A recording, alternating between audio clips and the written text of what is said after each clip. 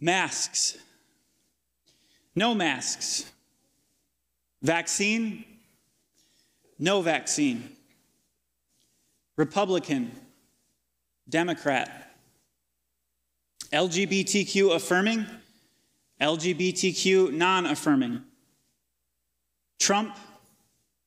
Biden. Pre-tribulation. Post-tribulation. Traditional worship. Contemporary worship. Bethel music. Hillsong music. These are just a few of the things that I've seen over the last few years pop up in my social feeds and have had in conversations. And this is what Christianity has been surrounded by and infused with for the last number of years. I've started calling it topical Christianity.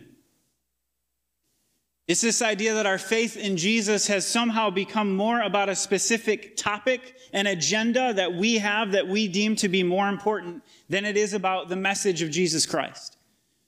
We elevate these things within what we think is Christendom above the message of Jesus Christ, and we say, this is more important right now. Now, don't mistake me for saying that these things are not important. It's totally understandable for us to take a stance. In fact, we need to take a stance on things. There's nothing inherently wrong with that. It's okay to be passionate about things. But ultimately, when these questions, these conversations, these divisions rise up, I ask these three questions. Number one, does it cause the kingdom of Christ to advance? This thing that I am so obsessed with, that I hold to a high standard, is it helping the kingdom of Christ advance in this world? Number two, does it bring people closer to Jesus, or does it push them further away? That thing that you're so passionate about, is it leading people to Jesus? Number three, does it cause me and others to love God and to love others? You know, Jesus tells us in Matthew 22, he says, love the Lord your God with all your heart, with all your soul, with all your mind. That's everything that you are. This is the first and greatest commandment. The second is like it, love your neighbor as yourself. Here's the important part. All the law and the prophets hang on these two commandments. When Jesus came, he came to change the game. See, the Jewish people had been living in law for too long. It was about these things, their agenda, all of these different things. And Jesus came to say, enough, I want you to know my love. So much so that he represented God in the flesh. He showed us physical love on this planet to show us what it is to love God and love others, and to stop making it about law and rules and regulations. So this morning we're going to take some time to talk through this idea by taking a look at the end of Mark 8, starting in verse 34. And we'll be in Mark 9 a little bit as well. I encourage you to turn there to Mark 8 if you want to in your phones. It'll be on the screen or in your Bible if you actually bring your Bible to church. Good job. Mark 8:34 says this. Then he called the crowd to him along with his disciples, and he said, whoever wants to be my disciples, whoever wants to follow my way, be a representation of who I am, they must deny themselves, take up their cross, and follow me. For whoever wants to save their life will lose it, but whoever loses their life for me and for the gospel will save it. What good is it for someone to gain the whole world yet forfeit their soul? Or what can anyone give in exchange for their soul? If anyone is ashamed of me and my words in this adulterous and sinful generation, the Son of Man will be ashamed of them when he comes in his Father's glory with the holy angels. So this morning, we're going to break this passage down into the three directives, the three commands that Jesus gives right off the bat. When he says, whoever wants to be my disciple, they must first deny themselves. So what is it to deny yourself? The word deny comes from these words apo, which means away from, and arneomai, which means to say no. So this is saying that we need to move away from our wants and our desires and say no to ourselves. We deny ourselves so that he can be magnified. That's the point here. Deny yourself so that Christ can be known and magnified in this world. It's a little bit like what I was talking about earlier. We can get so caught up in arguments about these topics that we deem important that we lose sight of the message of Christ. Sometimes we need to deny that. Say, that's not the most important thing right now. Jesus is. See, we have this agenda, and if we look across, especially North America, and who says they're Christians, there's an agenda attached a lot of the time when they say that. It's not, I want to be a representation of Jesus Christ. It's, I want to be a Republican who's a Christian. I want to be a Democrat who's a Christian. I want to be this title, and then Christian is under that. That's not what we're called to do. Even the disciples struggled with this idea.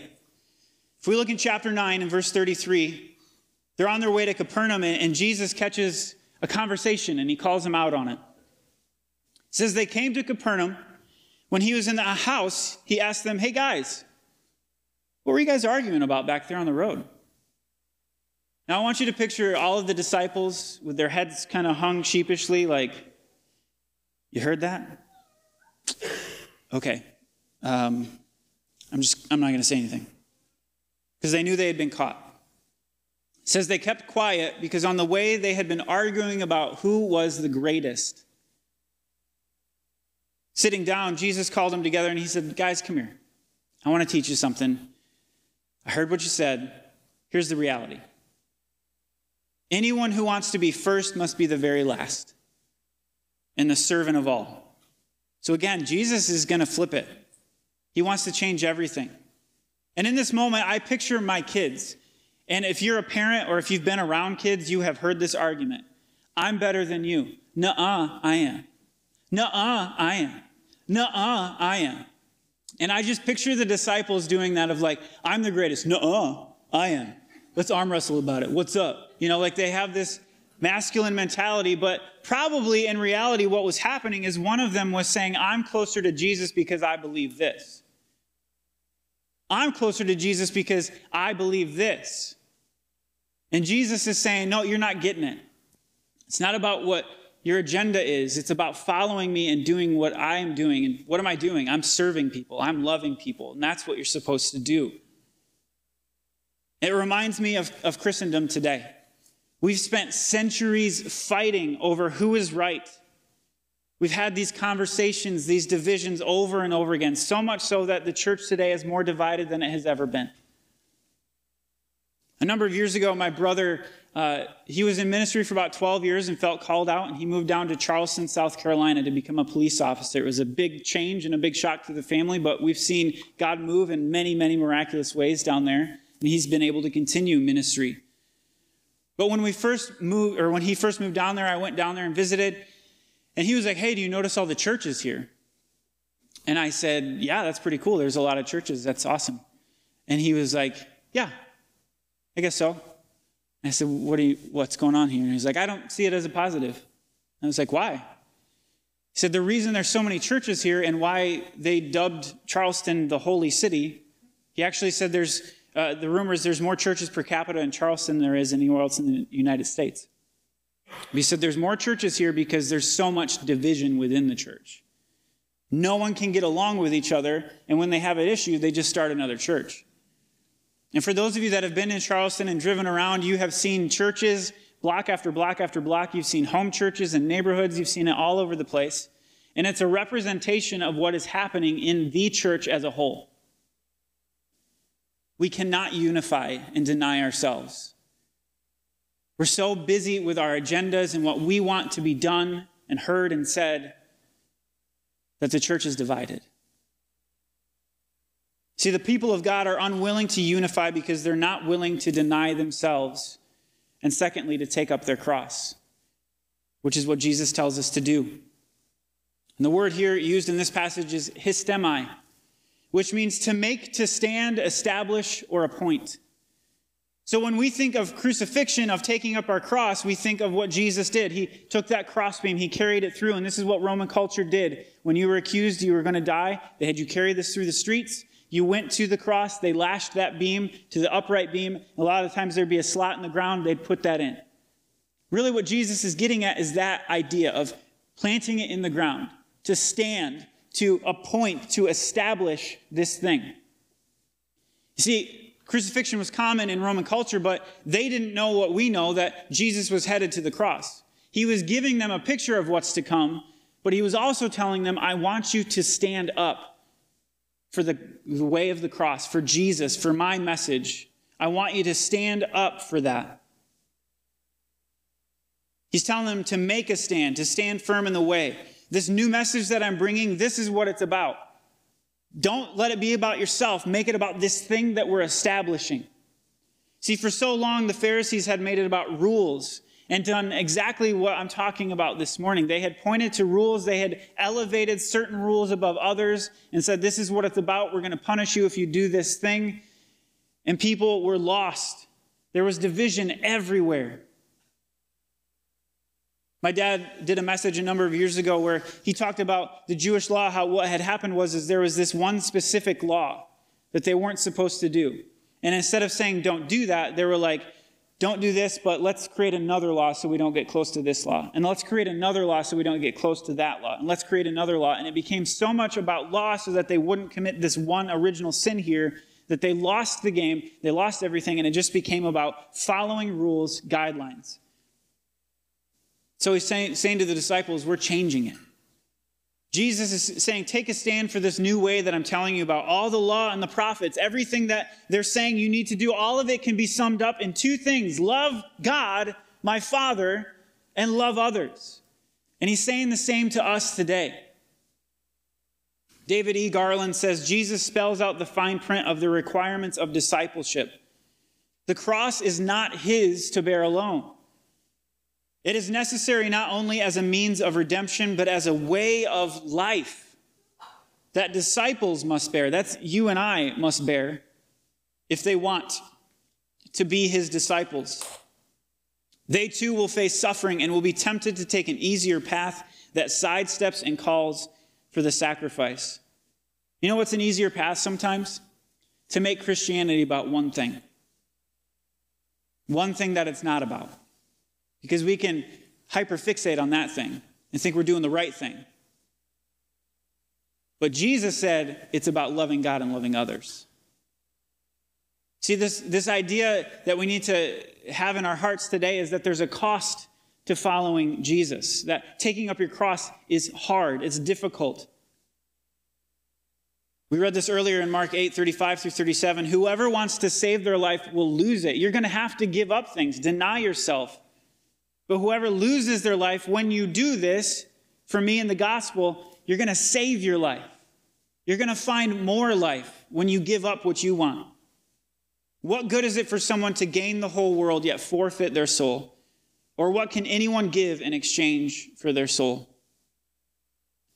So sometimes that cost is letting go of what we think is more important so that the message of Christ can be heard by this world.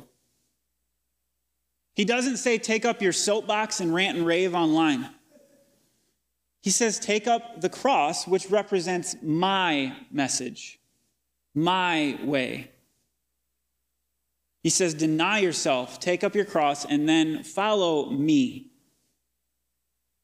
Follow me, the word is akolutheo, which means to accompany, to travel with, but mostly in a subservient or following position. So when he says, follow me, he's saying, come alongside me, be with me, be in my presence. We'll do this together, serve the way. Take the way of Jesus, not your way, but his, not your path, but his. Again, David E. Garland says, Jesus tells his disciples to follow the way he has chosen, not the way they would choose for themselves. Jesus does not need a convoy of followers who marvel at his deeds but fail to follow his example. The procession he envisages is a rare sight. Disciples following after their master, each carrying a cross. The imagery means the disciple must obey what he says about giving their lives. Can you imagine if the people of God would do what we're called to do? How different this world would be if we could stop fighting, if we could be unified under the banner of Jesus Christ. How much of an impact would be made? We could be showing the love of God and love to people in a tangible way, not just talking about it on Sundays, not just reading about it and not following through, but we could actually be living that out. Instead, I have this dreadful feeling that the world views us as Christians the way the adulterous woman viewed her accusers. See, there's this story in Scripture of a woman who was literally caught in the act of adultery. And all of these Pharisees and different people were like, we're going to trap Jesus in this situation because this is a no-win situation. Our law says she should be stoned. So they bring her before Jesus, and Jesus is quiet, head hung, drawing in the sand. They're ranting and raving. They're on their soapbox. This woman has sinned. She's an awful person. Our law says to stone her. What are you going to do about it, teacher? Jesus doesn't get up on their soapbox and start pointing out her faults. What he does is he says, hey, if any of you have sinned, go ahead and cast that first stone. Because the reality is, for all have sinned, and all fall short of the glory of God. I think we forget that sometimes.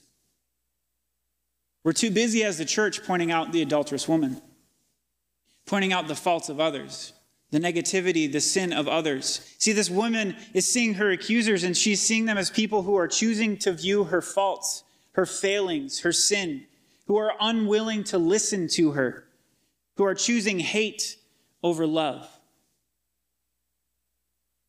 The brother of Jesus, his name is James, he writes this: my dear brothers and sisters, take note of this.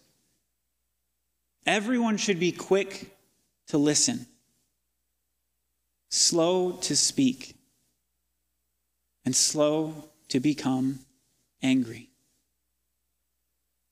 Because human anger does not produce the righteousness that God desires. Therefore, get rid of all moral filth and the evil that is so prevalent, and humbly accept the word planted in you, which can save you. The issue is that we choose to skip over the be slow to speak and slow to become angry, and we get right to get rid of all moral filth.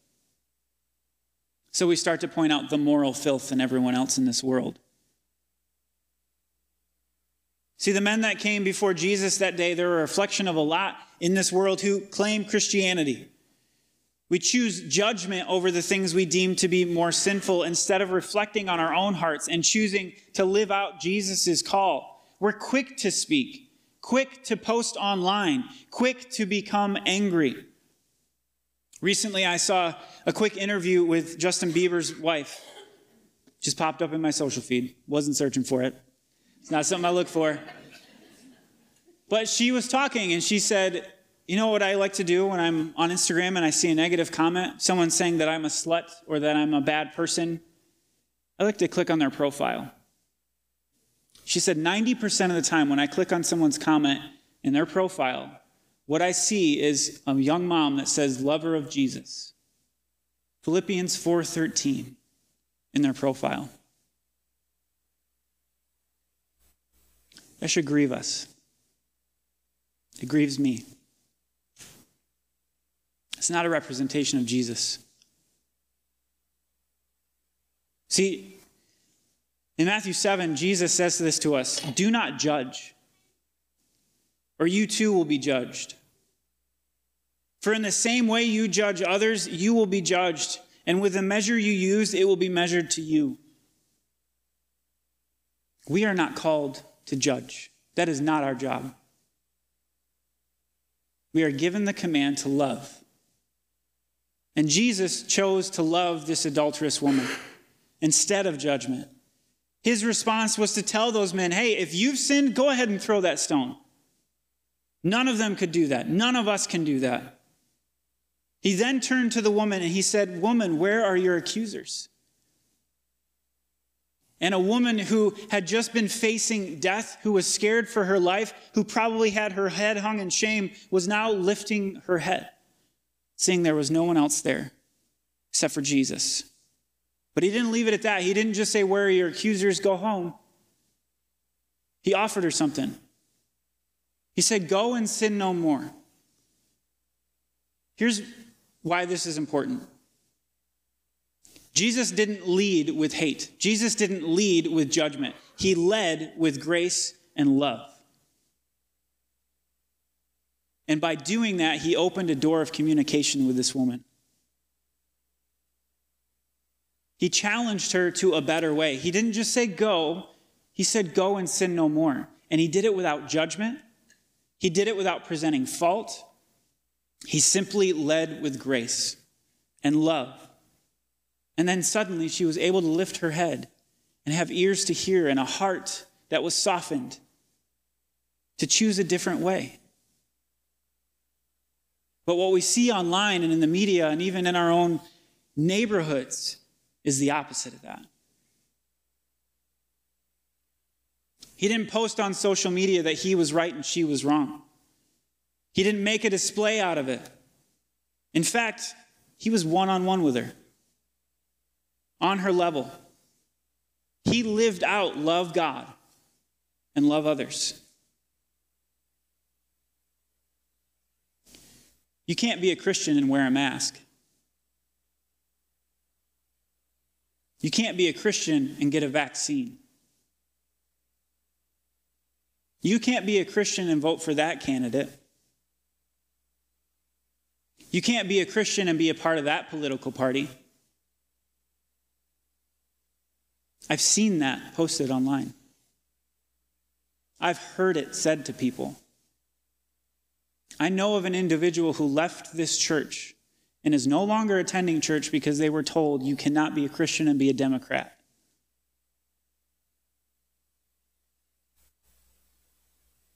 Let's do better. Let's be better. Be passionate about those things. That's fine. Be passionate about the things that you want to be passionate about, that you think are important. As long as they align with Jesus, be passionate about it. But don't let them get in the way of the message of Christ. Stop and ask those questions. Does it cause the kingdom of Christ to advance? Does it bring people closer to Jesus, or is it pushing them further away? Does it cause me and others to love God and to love others? To fulfill that command where all the law is summed up in that? Am I doing that? See, if non-Christians feel like they can't come to church because of their fear of judgment, they're going to go somewhere else where they're going to be accepted, and they may never hear the life-saving, life-changing, life-giving message of Christ. And if Christians can't come to church without fear of being told that they are not held to an individual standard of faith again and again because they differ in their viewpoint, eventually they'll feel defeated. They'll leave the church and maybe even leave the faith altogether.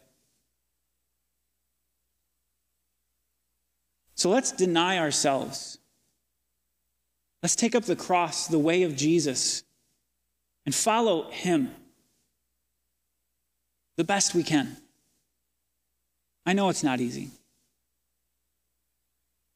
Don't make it about one specific topic that you may be passionate about. Make it about the passionate love of Jesus, who was willing to give it all up on the cross for us and everyone else. That person you want to fight with after the service online because they posted something you disagree with, he died for them. That person that's living a different lifestyle in this moment and you want to judge them, he died for them. He didn't just die for us in this church who are comfortable in the air conditioning. He died for everyone. And we need to offer a reflection of that love to his people. Let's be like Jesus. who had every right to be bitter, to express his loathing for people, to cast judgment as they spit on him, as they called him names, as they whipped him, as they nailed him to a tree, and yet he kept quiet until he was about to draw his last breath. And instead of saying, "You're all going to hell because of the way you live," he said, "Father, forgive them, for they don't know what they're doing." He showed grace. He showed love with his last breath. I know this was a hard message to hear. It was a hard one to give. I like to close out teaching with a time of reflection, and I just encourage you to reflect on these words, to let the Spirit speak to you, and hopefully the words that were mine will just fall away. But we want it to be all about Jesus, and I just encourage you to sing this song as we close and wrap up this morning.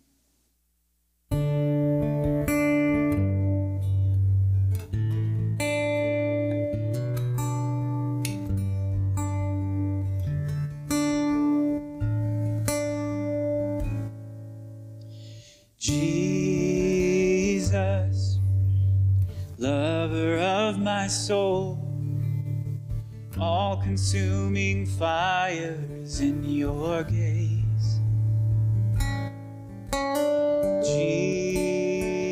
Jesus, I want you to know I will follow you all my days. For no one else in history is like you. History itself belongs to you. Alpha and Omega, you have loved me, and I will share eternity with you. It's all about you, Jesus. And all this is for you, for your glory and your fame. It's not about me, as if you should do things my way. You alone are God, and I surrender to your ways. I encourage you to stand or kneel at this point if you want to sing along with these words. Jesus, lover of my soul, all-consuming fire is in your gaze. Jesus, I want you to know I will follow you all my days. For no one else in history is like you. History itself belongs to you. Alpha and Omega, you have loved me, and I will share eternity with you. It's all about you, Jesus, and all this is for you, for your glory and your fame. It's not about me, as if you should do things my way.